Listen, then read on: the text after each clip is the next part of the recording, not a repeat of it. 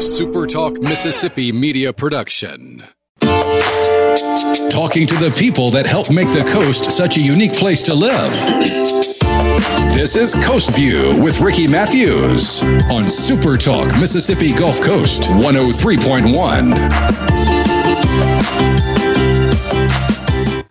Welcome back to Coast View. I have Bruce Kirkwood, Bruce the violinist. I renamed him Bruce the Modest during the show today. That was such a beautiful song that you played going into the break. You know, it's interesting. I never know for sure how a show's going to go. You know, people will, you and I didn't plan this out. I didn't send you questions ahead of time. I like to kind of do my homework on the people that I'm having a conversation with, and then I want to hear their story, and I just want the conversation to go wherever it goes. But when I did my research on you, I sort of knew that it was going to be inspiring, that I was going to be touched, and if I'm touched, other people are going to be touched. And I can't thank you enough for that inspiration.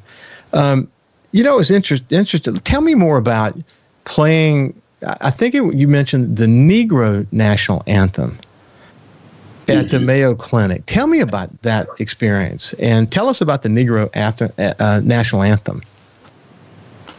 So playing the Negro National Anthem, which as we discovered was written in 1900 and puts a song in 1905. But it's just a song that really uplifts the African American community, and it encourages us to lift our voices and sing. And I think even if we look at the current events now, where a lot of people feel like they don't have a voice, they feel like their voices aren't heard. I think it's something that really, really touches and connects with our community. Playing at Mayo Clinic, the Negro National Anthem, where there are several different cultures and races. You have African Americans, you have Latinos, Hispanics, you have Caucasians, you have Asians, and they all came to the atrium of Mayo Clinic. And they had a moment of silence for George Floyd. And then we went into playing I myself went to playing the Negro National Anthem. And in that moment, you saw tears not just coming from the eyes of Black people. You saw tears coming from the eyes of every race that was represented in that room. And I think it really set the mood. And I think it really, in that moment, to see an African-American young man playing the Negro National Anthem to a diverse crowd of people, I think that in that moment was a testament in itself.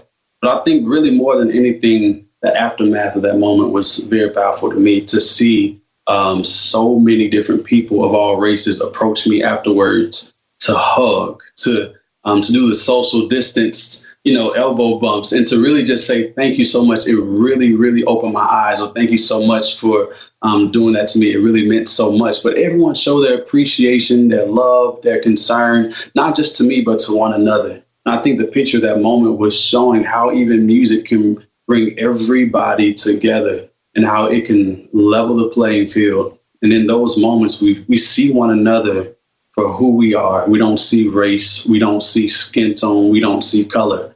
And I think it had a very, very powerful effect on the people that were there. And I really do appreciate Mayo Clinic for the opportunity to do so. Man, that's so true. And I just wish people will just listen to that, because when we join hands and we look at each other in the eye and we have respect and we show appreciation and we open our hearts and our minds, we can do amazing things together. And I am confident that this moment that we're in we're going to find that place. I did a quick Wikipedia search, incidentally, and the first thing that pops up on the history of the Negro National Anthem, which is the name of the song is "Lift Every Voice and Sing." It was publicly performed first as a poem, as part of the celebration of Abraham Lincoln's birthday. I found that so interesting, and said that it voiced the power and the cry for liberation and affirmation of the African American people, and so there's a lot of history of that in that song in the African American community, and it's amazing that at that moment in time at the Mayo Clinic, that people from all races were joining hands, and maybe we should do that more often. Hey, listen, it's been such a pleasure having this conversation with you. I can't wait to talk to you again. I can't wait to see you in person. And maybe one day soon I'll be able to hug your neck and really thank you in person for the inspiration that you're able to provide. Why don't you do me a favor? Would you mind playing the Negro National Anthem to close out the show today? I don't mind at all. God bless you, buddy.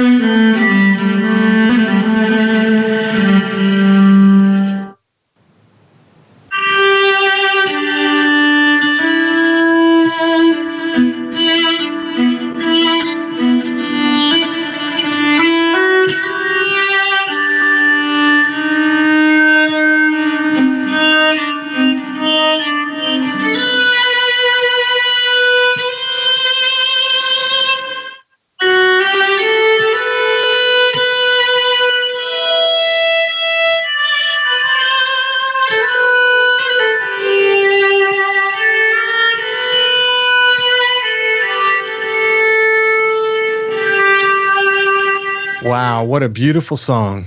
Bruce Kirkwood, I can't tell you how much I appreciate you joining us and inspiring us. I'm so glad to hear that, man. It's really a pleasure to be here on the platform. Thank you so much for having me. You bet, buddy. Have a great day. You as well. God bless you. A Super Talk Mississippi media production.